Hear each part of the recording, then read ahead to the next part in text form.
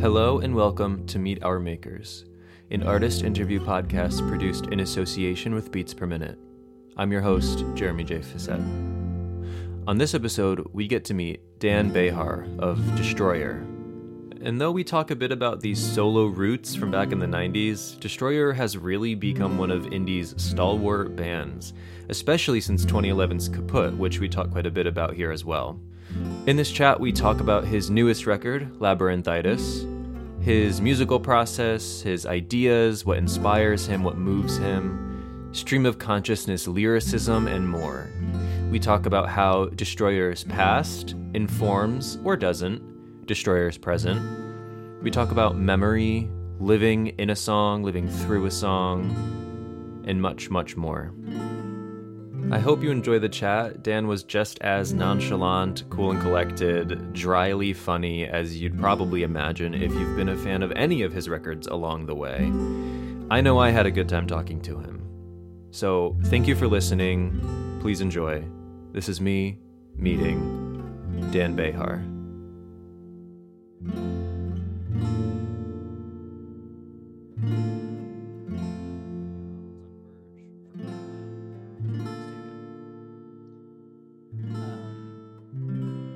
It's been 20 years now. Yeah, so you guys are quite a partnership at this point. How does it feel to have the record about to come out? I mean, you did put a new record out not too long ago at the cusp of the pandemic. Have We Met in 2020, kind of right before everything shut down. And now you have this new one coming out when a lot of people are trying to act like things are kind of over. So how does it feel to kind of have that quick turnaround, especially now, to have this record coming out now? Well, I mean, I think the gap's pretty standard. I think it's, 2 years and 2 months or something, which is not too strange in Destroyer world. Maybe the gap between Ken and Have We Met was 2 years and 3 months. More or less the same, but for some reason the last 2 years make it seem kind of a special version of 2 years. Yeah, maybe that's all it is. This like weird warped. Yeah, could have something to do with it. So in fact, Have We Met feels like it happened in a completely different decade. Maybe in the early 2000s, as far as I'm concerned. And as far as entering the world, I'm kind of with everyone else. I don't really know, we're going to go on tour and live on a bus for a month and travel around North America in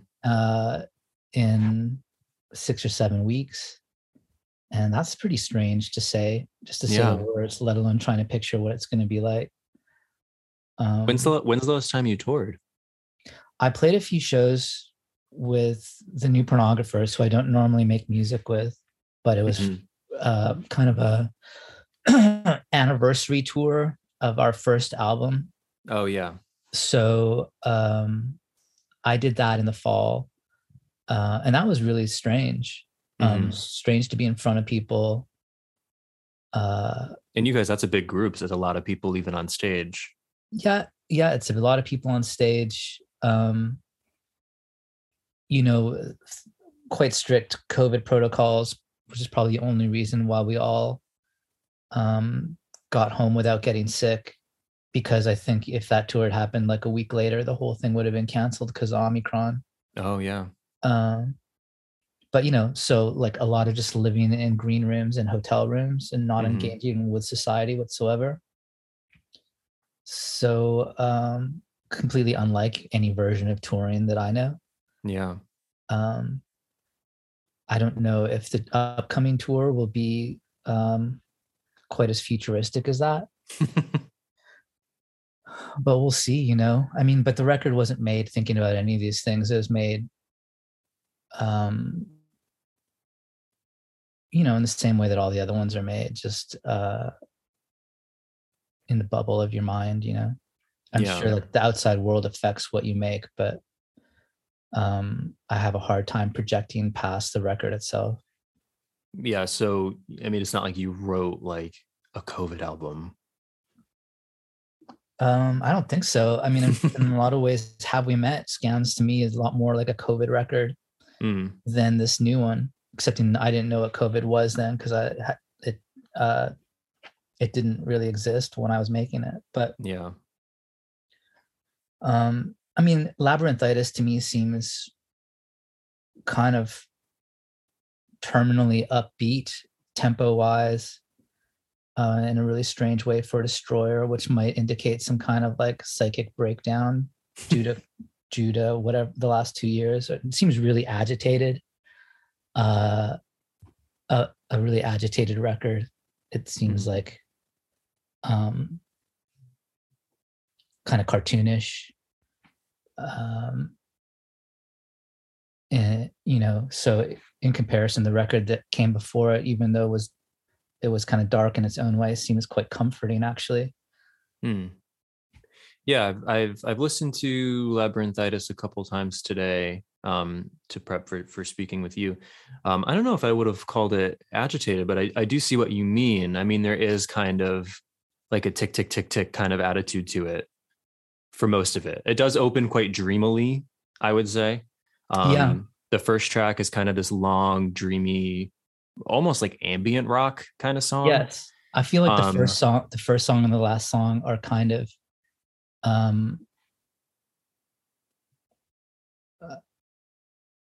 of these strange sleights of hand, or one is, as far as like entryways into the record, and then the last song is kind of just like me desperately needing an antidote to the record. Yeah, because the last song we should probably point out, I believe it's the only one with pretty much just you and guitar. Yeah, I just recorded that one by myself really fast. Yeah.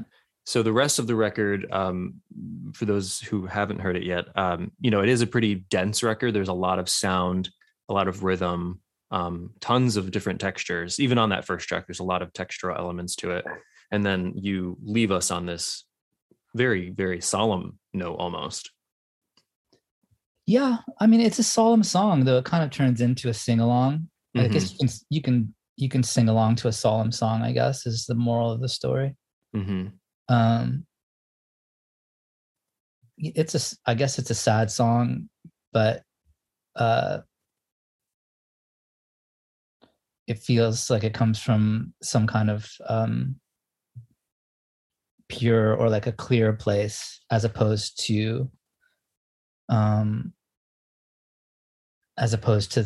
the songs that came before, which seemed to me desperately confused. Would you describe it as a sad record? I don't think so. I don't think anyone could listen to it and think of it as I mean, all of this has to be thought, in the context of Destroyer albums. What is a sad record and what is a happy record? I don't know what the ceilings are on that. I think of it as a dark record. So I don't know if people would listen to it and think it was a dark record. But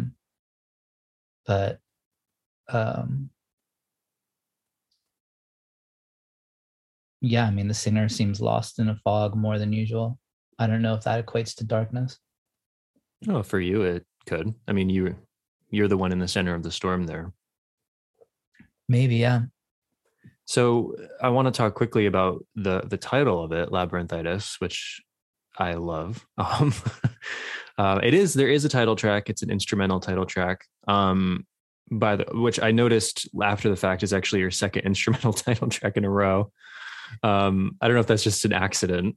No, I thought I was thinking of trying to start a tradition. I don't know. I dig it. Yeah, I'm into it too. It kind of takes the pressure off the weight of having a title track, I think, because I feel like a lot of times people look to the title track of an album and think, okay, well, how is this topically, like a beacon for the rest of the record? But maybe it doesn't really have to do with that. I definitely didn't want anything that I said to sully the idea of what the title might be on Have We Met or on Labyrinthitis. Right. So what does that title mean to you, and how do you think it's a fitting one for these songs? I mean, usually when I pick a title, it's almost just like I almost pick it visually. I don't know if other people have that. relationship to letters and words, but it's almost always just how it strikes me looking on a page. Labyrinthitis was kind of a weird word. I came across it in a strange way. It seemed made up, it seems like a fake word. Yeah, it does. Like it seems like a word that like Italo Calvino or someone like that would come up with, like a fake affliction or a fake disease, to be addicted to mazes, or to be to chronically turn left when you should turn right or something. But I don't know, it also just like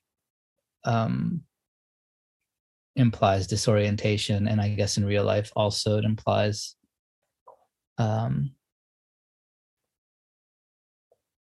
vertigo and dizziness and being hurt by sound. If you look up the actual clinical definition, I guess. Yeah. And so you felt like that was just sort of the fitting word, the fitting label for these 10 songs. I kind of liked it. Yeah. I kind of, it's hard to talk about when you make something, to talk about it being like really confused sounding or lost sounding, because it makes people can think that you are expressing weakness in it, and I don't think that's the case. I especially like a group of songs that is battling an affliction. And also I just kind of like the sound of it, and the sound of it kind of reminded me also of like maybe like a Tool or a System of the Down B-side. Like kind of prog metal, which I thought maybe a couple of songs might have that feeling, or just maybe like some bad 90s electronica, or just like a jazz fusion group might make an album. Three very disparate things. Yeah, and those are all things that are kind of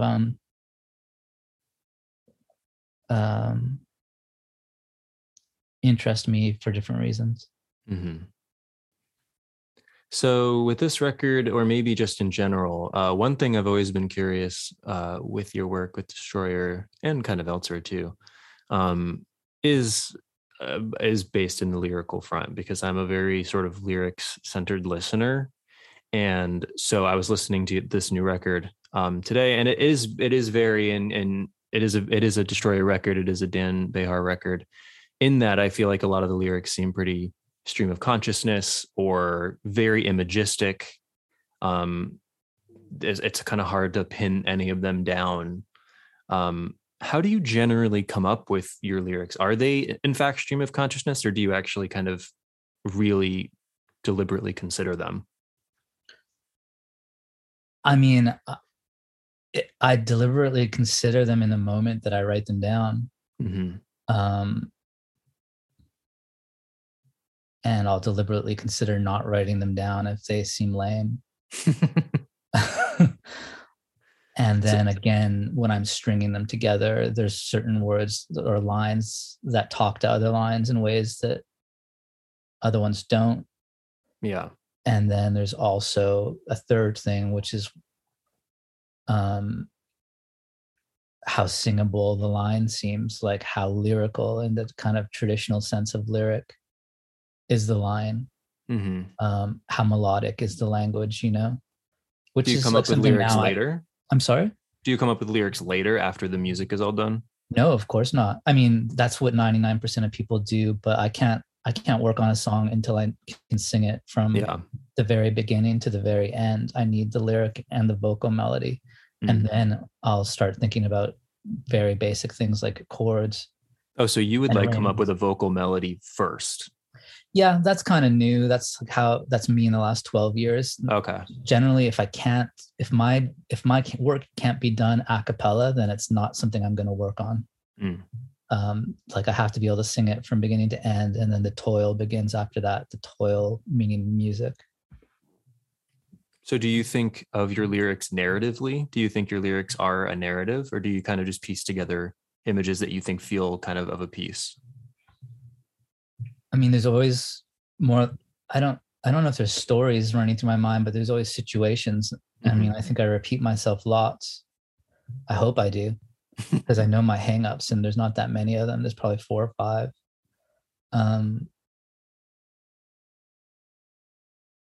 So I don't know. My version of narrative and other people's version of narrative probably differs. It probably depends what country you went to school in.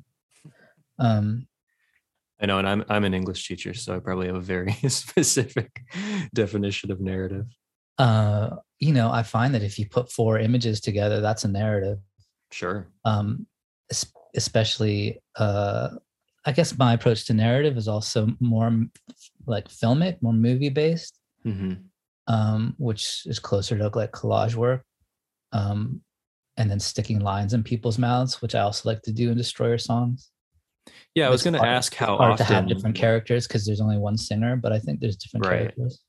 Yeah, I was actually going to ask how often you'd say the speaker in your songs is even you, specifically Dan Behar. Oh man, like on Labyrinthitis, I don't know if I'm there. Yeah, it's you're just like a conduit. Half of the songs are kind of like the singer. Not that I'm super likable, but the singer is like kind of a villain or like a petty, like a kind of like a petty villain. It's funny you say that because I wrote down 2 lines that I think stood out to me and really fit what you just said. One is, I forget which song this is from already, but I piss on the floorboards, the whole world's a stage. From Eat the Wine, Drink the Bread. Right. Okay. And then this one I think is from the 3rd track, June. A snow angel's just a fucking idiot someone made in the snow. Yeah, lots of mean lines in that one. Right. Just like petty. That's a good word. Punching way below my weight. Yeah, like this guy's insulting snow angels. Yeah, I want to make children cry. I want to make babies cry. Hope some babies come to your concerts on this tour. But yeah, there's lots of examples of that in these songs, and I don't think that's like something that pops up in some Destroyer songs, but I think the ratio is high on Labyrinthitis. I mean, the other thing on here is that there's like a song like June, which is a good example. There's like words that I sing, and then there's like words that I'll write that just get tossed into the abyss. And the second half of June is just filled with the abyss words. It's like that's the kind of writing I normally do that doesn't end up in songs. It just ends up like cast out. So it's kind of fun to do kind of a more rap and spoken word section. Yeah, I felt like there were a few moments on this record that kind of hewed closer to that than maybe usual. Maybe it seems to be something that's starting to rear its ugly head more and more. How I'm starting to just not care about melodic language as much. I mean, your lyrics, at least as long as I've been a listener of Destroyer's music, which probably goes back to, I don't know, Trouble in Dreams era time Destroyer. Your lyrics are very wordy. You're a very sort of literary, I think, lyricist. So it seems like maybe you've gotten to the point where you can figure out how to fit your specific vernacular, your kind of language into a line within a meter, within a melody. And maybe now you're like, fuck it, I'm going to throw that away. Maybe. Yeah. I mean, I think if you compare what I've done in the 2010s compared to the 2000s, the big shift was the word count, probably like, I think I'd be surprised if Kaput had even half the amount of words that Trouble in Dreams had. Despite having some really long songs. I'm sorry? So despite having some really long songs too. Has a lot of really long songs and a lot of ambient instrumental passages. And really, aside from the song Bay of Pigs and the song Suicide Demo for Kara Walker, which I co-wrote with someone, most of the songs are just like 2 or 3 couplets, just like little sayings. There's nothing that compares to, some of the longer songs on Rubies or Trouble in Dreams. And so that's kind of a path I've been going down for, I don't know, a decade. And it feels like, and maybe I need to like forsake that path a little bit.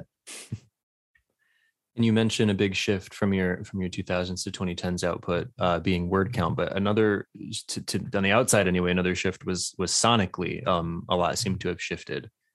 Like Trouble in Dreams was there's a lot of acoustic instrumentation, and then Kaput, which was sort of a oddly kind of a turning point for Destroyer in terms of like visibility or reception. It felt like that Kaput came out. Yeah. And there was like, you had been around already for 15, 16 years, probably by that point. And of course you had gained a following. Absolutely. But for some reason, Kaput shifted the narrative a little bit, and Kaput was full of synths and horns and sort of dreamy atmospheric stuff that did kind of, it came up a little bit on past Destroyer records, but it does seem like since Kaput, you've been really exploring with electronic textures and synths and beats. So, yeah, I mean, I know you did famously use fake instrumentation for your blues, but what is it about these toys and these electronics and this technology that kind of keeps you interested? I mean, and Kaput was done was a very specific project, and there was a sound in mind, and it was those instruments.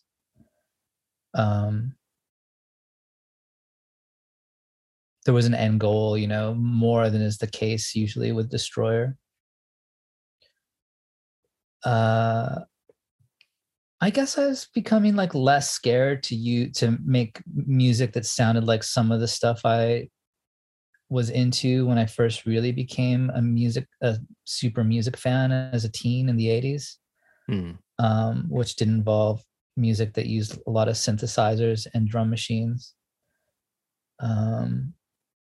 That being said, the band is probably more present on Labyrinthitis than it has been on the last couple albums. Mm-hmm. They're all over the place. I mean, the drums are like Josh's drumming is really incredible in spots. There's lots of guitar. But I guess I became in the late 2000s, I started really getting into just, I don't know, soundtrack music, ambient music that didn't have anyone singing in it. I started listening to a lot more jazz music. And I'm just like a viper. I'm just like, I want in. When I hear something I like, I want it. You're like, how can I do that? How can I do that? Yeah. And then a lot of it has to do with the people I collaborate with, like John Collins, who's worked as like producer and bass player and synthesizer player for a bunch of these recent albums. That music's very foundational for him, mm-hmm. He went to the record store as a 12-year-old and, bought Kraftwerk records back in 1980 or whenever that was. So, you're just kind of in that way. It's kind of you're a sum of your parts. Also, Destroyer, when it first started, really like started as a band that wanted to just sound like a classic rock band. When I first started doing rock music in the late 90s, that was the goal, and it took a little while for that to wear off. But you still see those roots on a record like Poison Season, which is from not that long ago, like 2015 or something like that. Yeah. That's just like 70s rock. That's just still like where the band truly lives and where we come alive. Yeah. You can kind of see if someone comes out and sees us play. Yeah, I was wondering how would you in a tour, I know you're touring in a few weeks, sort of marry the more recent output, including Labyrinthitis, with your older stuff, or would you? Or do you not worry about it? I don't really worry about it, but the band is amazing, and mm-hmm. they don't need me. They don't really need my guidance. They just need me to show up and sing. Right. And they're an amazing meat grinder, I find. where we kind of just churn songs through the bands, and they kind of end up sounding. They have this sound, and it's not. Sometimes it involves really abandoning the sound that the recorded song has, and other times we just pick the songs that lend themselves to the band more than others. Yeah. The band plays really loud. The band rocks hard. As my students would say, it rips. Yeah. Everyone really lays into it. It's not a soft rock band on stage, and it's the textures are, if they're there, they're in your face. So we abandon lots of things from the record with relish. I have no interest in having a studio album and what we do on stage. Like, the idea that those two things have to talk to each other is dead to me. Yeah. Is that a sort of a somewhat recent realization of yours, or has it always kind of been that way? I think it probably first started when I did Your Blues, and I toured with a band called Frog Eyes playing those songs, and we just did them as like kind of thrashy punk rock songs. That makes sense, given instead of me going on tour and pressing play on a CDR. Yeah, I mean, you want to perform, and when the songs are performed, they often become their own organism. You're not trying to do karaoke. Honestly, and it makes it more fun. The songs have more life. I think also, I used to have a lot more anxiety around performing live. I still do. But I think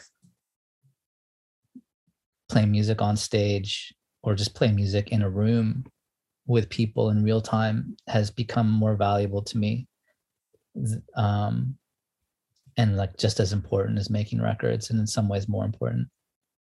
Yeah, and I mean, from a music fan perspective, there are few things that I enjoy more from a concert than when you leave going like, wow, they sounded like better than they do on record, because things are different and they change things and they try things. And yeah, if you wanted to go see karaoke, you could just go to your friend's house who has an expensive, speaker and press play. Yeah, sure. So there is something definitely to be said about letting them be their own beings, these songs. I don't know. I could be wrong, but I think there's a lot of Destroyer songs where the best versions of them have been left on a stage somewhere. Yeah. So you mentioned your band a few times. Who is playing with you on Labyrinthitis? The lineup's been pretty consistent for about 10 years now. Okay. It's Josh Wells playing drums, and Nick Bragg playing guitar. He's been playing guitar for the last 20 years. Oh, wow. I think on all the albums, excepting maybe Your Blues. Dave Carswell also playing guitar, who's also done a lot of production work with Destroyer in the past, but he's been touring with us for the last 11 years. He's all over the record, plays a lot of really good guitar. John plays a hell of a lot of bass, as well as his production and synth duties. If you hear a piano, it's probably Ted Bois playing, and then there's some trumpet here and there, trumpet with effects usually, provided by JP Carter, who's been playing since Kaput with Destroyer. Yeah, and the horns on Kaput were part of the major appeal that people found in that record. I guess back then there wasn't a lot of trumpet and saxophone on albums. Now it's everywhere. Yeah. Feels like it's everywhere anyway. Yeah, it's good. No, yeah, I'm not fighting it. So, I mean, when Kaput did come out and it was received so well, I mean, I'm not suggesting that's something that people necessarily pay attention to when they're in it, but did you feel a shift happening from then on? Like, do you notice a difference in Destroyer's existence after Kaput as opposed to before Kaput? I mean, we sold more records. which is a crazy thing to say in this age because no one talks about selling records, but we did. And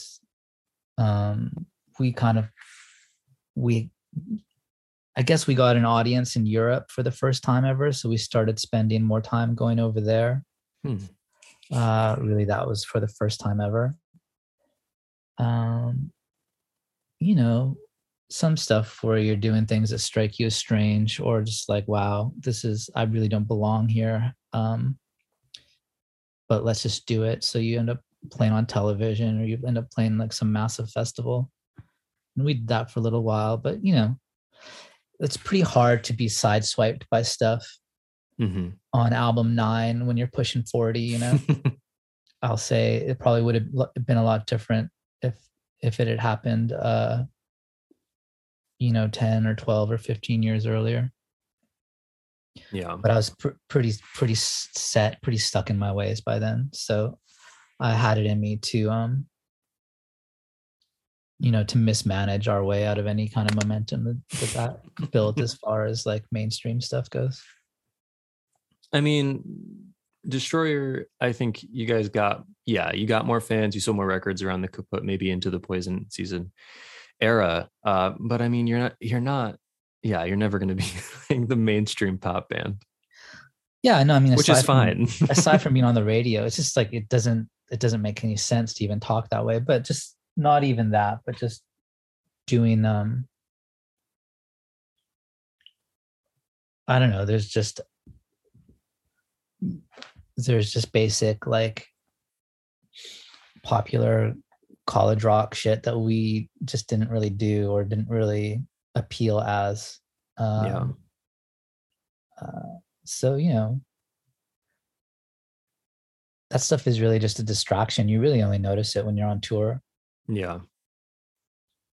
When it comes to making records, the process is still really, you know, hermetic. For me anyway. Yeah. Just kind of the world.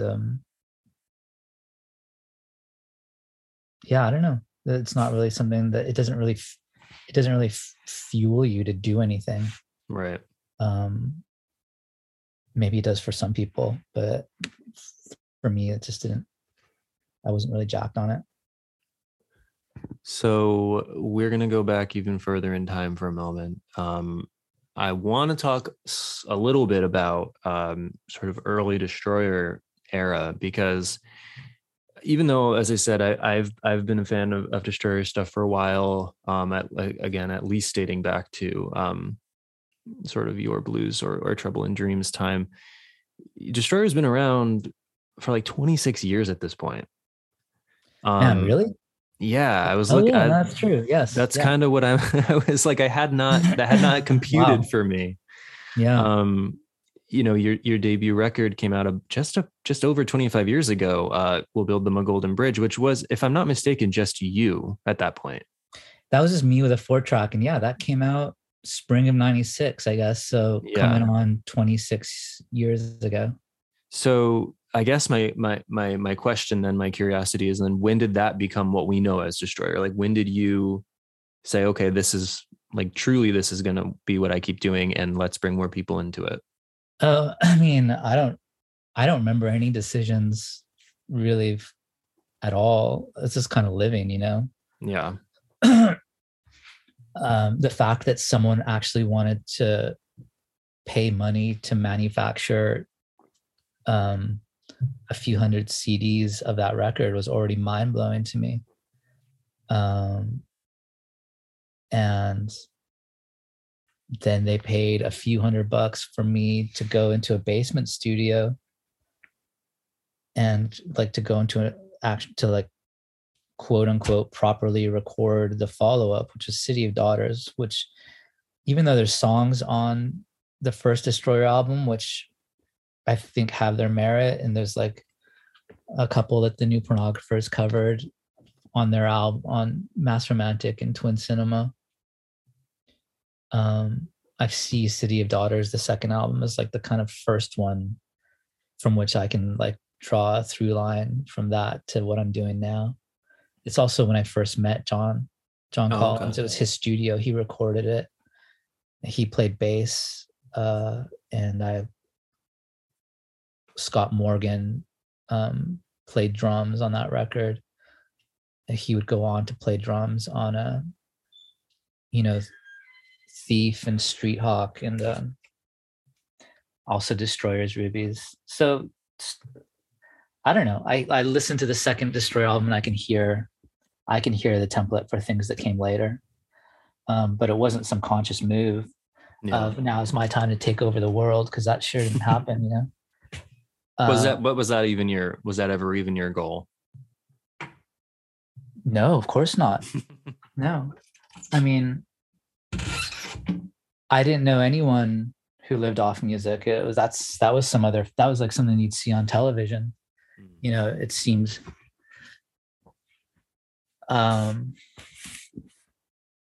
just not an option in the 90s. You could go on tour maybe and scrape some money together.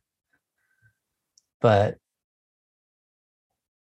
all I did notice about myself at the time was that all I did all day long was strum the guitar and write songs and write in my notebook. It's just like the amount that I was writing when I think about it.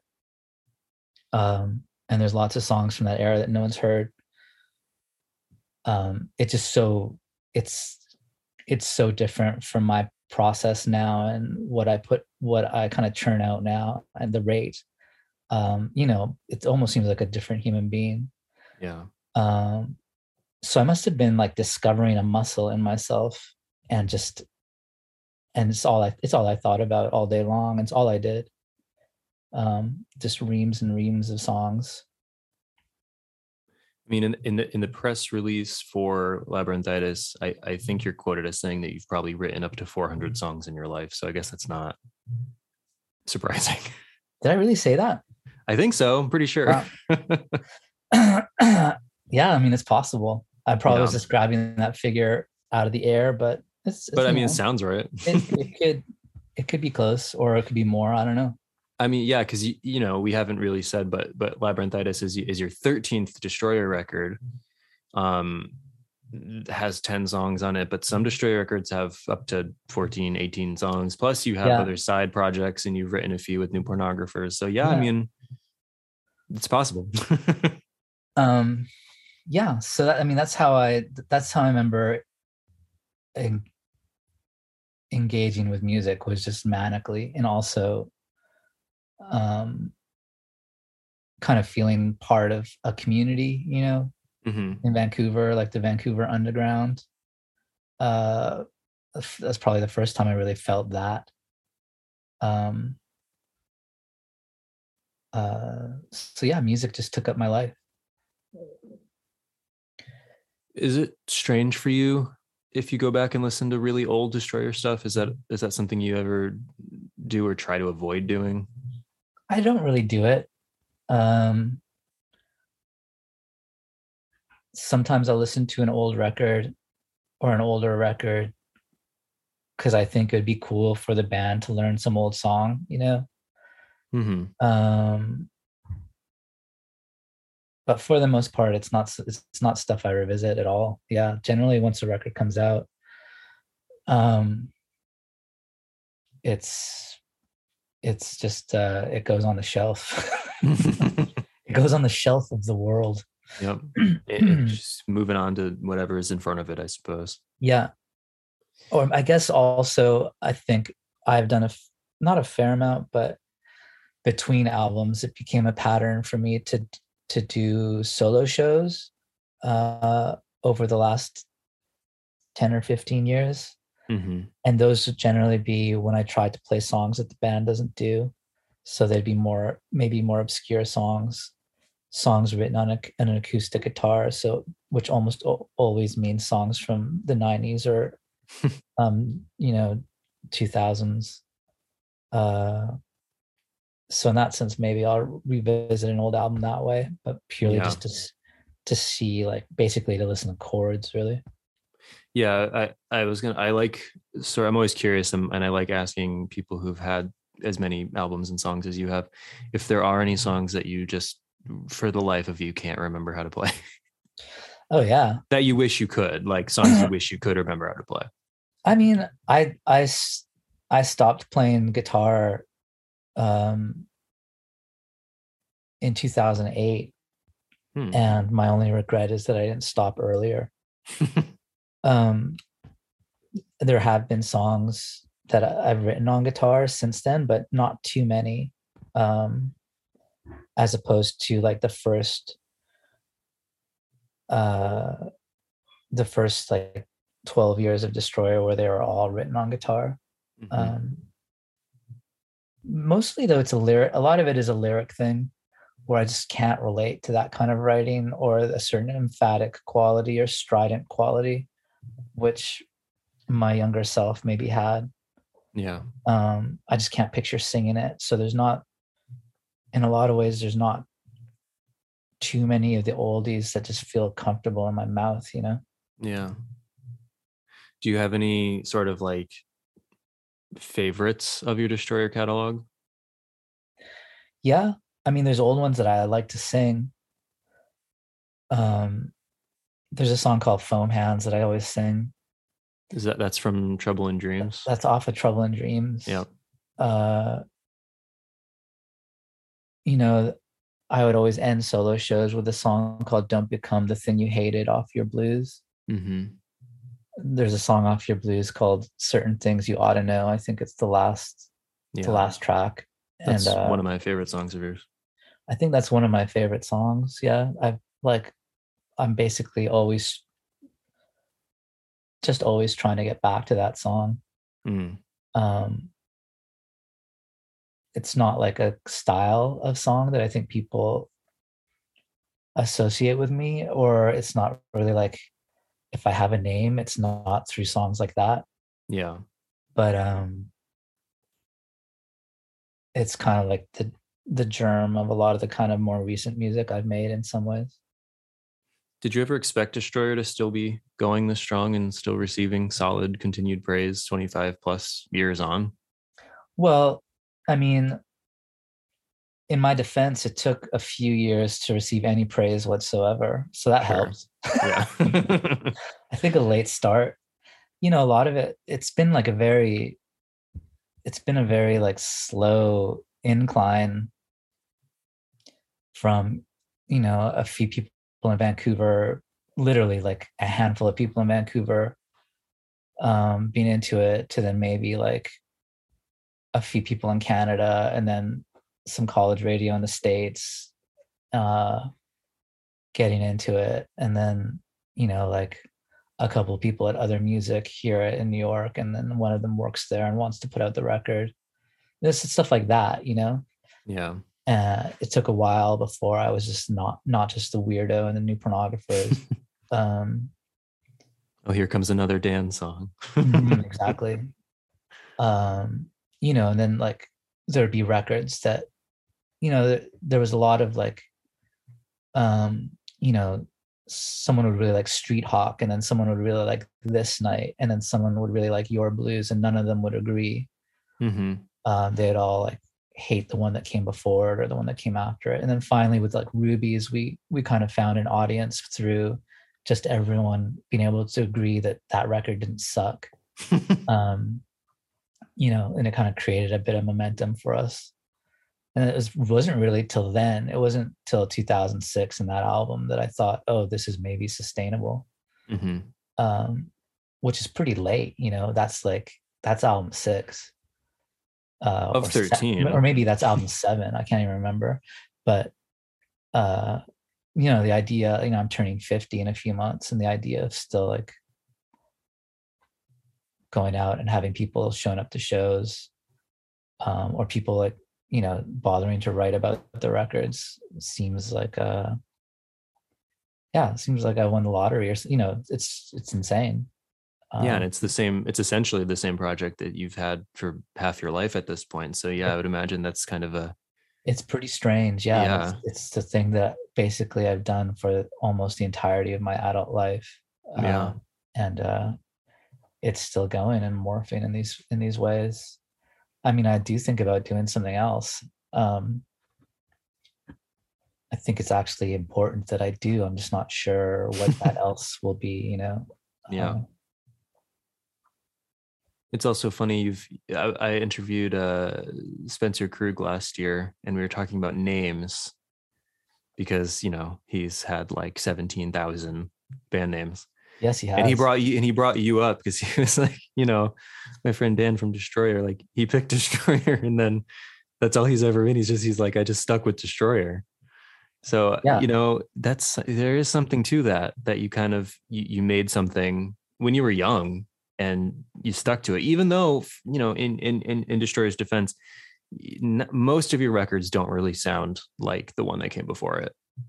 Right. I mean, I think they do and they don't. They all have like there's a kind of an idea for each one, but if you look at who I've collaborated with over the last 20 years, it's actually like pretty small group of people, and they all have their own distinct sound, I say. And I definitely have like melodies and chord progressions that I favor and certain kind of words that I favor. If anything, I assume that Destroyer songs are tedious in how consistent they are. But I guess there's like kind of a production concept that jumps around. I don't really know if it's that different from other bands. It's hard to say. Yeah. But that's something that gets talked about, I guess, is that each Destroyer record sounds different from the one before it. I don't know. I always see the consistencies, Yeah, I mean, that might be something that comes quicker to your realizations than it would to people who weren't involved. Probably, yeah. Yeah. Is it easier or how, like, I guess, how different is it for you then when you do write with a group? Like if you do write a New Pornographer song, or back when you were in Swan Lake with Spencer and Carrie Mercer? Like how is that so different? It's hard to say. Like with Swan Lake, that was just like, I mean, those guys really took the reins. I'd be like, here's my song, and then they'd get me to sing it, and then I would kind of hear what they did to it, and I'd like it. Yeah. The New Pornographers was kind of a similar scenario. It was an extreme version of that, aside from the first album, Mass Romantic, where I was more hands-on and an actual member of the band. I guess with the Pornographers, if I came up with something that seemed upbeat, that had more chord changes than usual, and that had usually anything that was like really lyrically potent that I wanted to like get across something specific, I'd probably save that for Destroyer, Yeah. While aside, and then eventually towards the tail end of the Pornographers, actually started writing with the New Pornographers in mind specifically. Like the song Myriad Harbor is a good example, and that I discuss the New Pornographers and members of the band, and I talk about like going to New York and killing time while working on a record, which is all a fiction, but it's all specific to that group. But I would say, and a lot of the Pornographer songs that I wrote were all written in the 90s. Okay. So it's kind of like they're older, not all of them, but some, a good chunk of them. Which was just like that decade. It was just this, the late 90s was just a giant jumble of songs for me. Yeah. Yeah. So, I mean, we've mentioned a few times how much music you've made, how many songs you've made. You've had like 4 different bands that you've been part of, at least momentarily. So what's something that you actually like haven't tried yet that you hope you can someday, with Destroyer or without Destroyer? Oh, that I haven't tried. Even a style. Yeah. I mean, well, Labyrinthitis was supposed to be a house record. or like I was going to ask, is this like your version of like a dance record? It's not. I don't find it dancey in the least. It's not my version of a dance record. I think it would be fun to try my hand at that, but John Collins's fingerprints are all over this album, and the last one, this one especially though, this one I think is like in a lot of ways a very pure expression of his id, and what happens when people throw a bunch of music at him, what he does to it.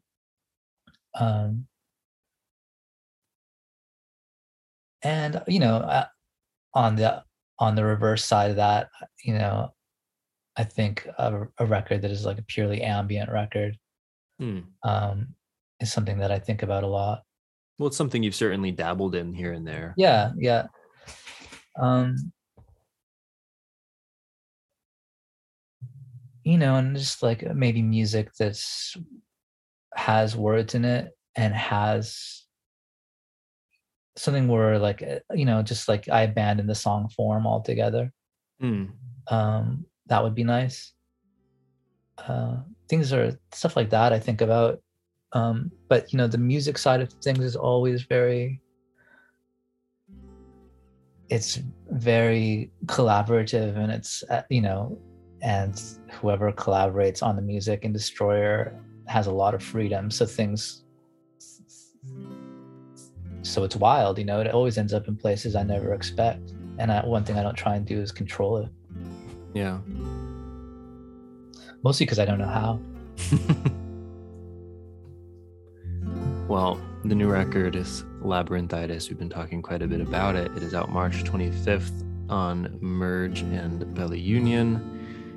Thank you again very much, Dan, for taking this hour and chatting with me about Destroyer. Hey, thank you. Thank you very much. Have a great rest of your day, Dan. Yeah, you too. We'll see you around. See you.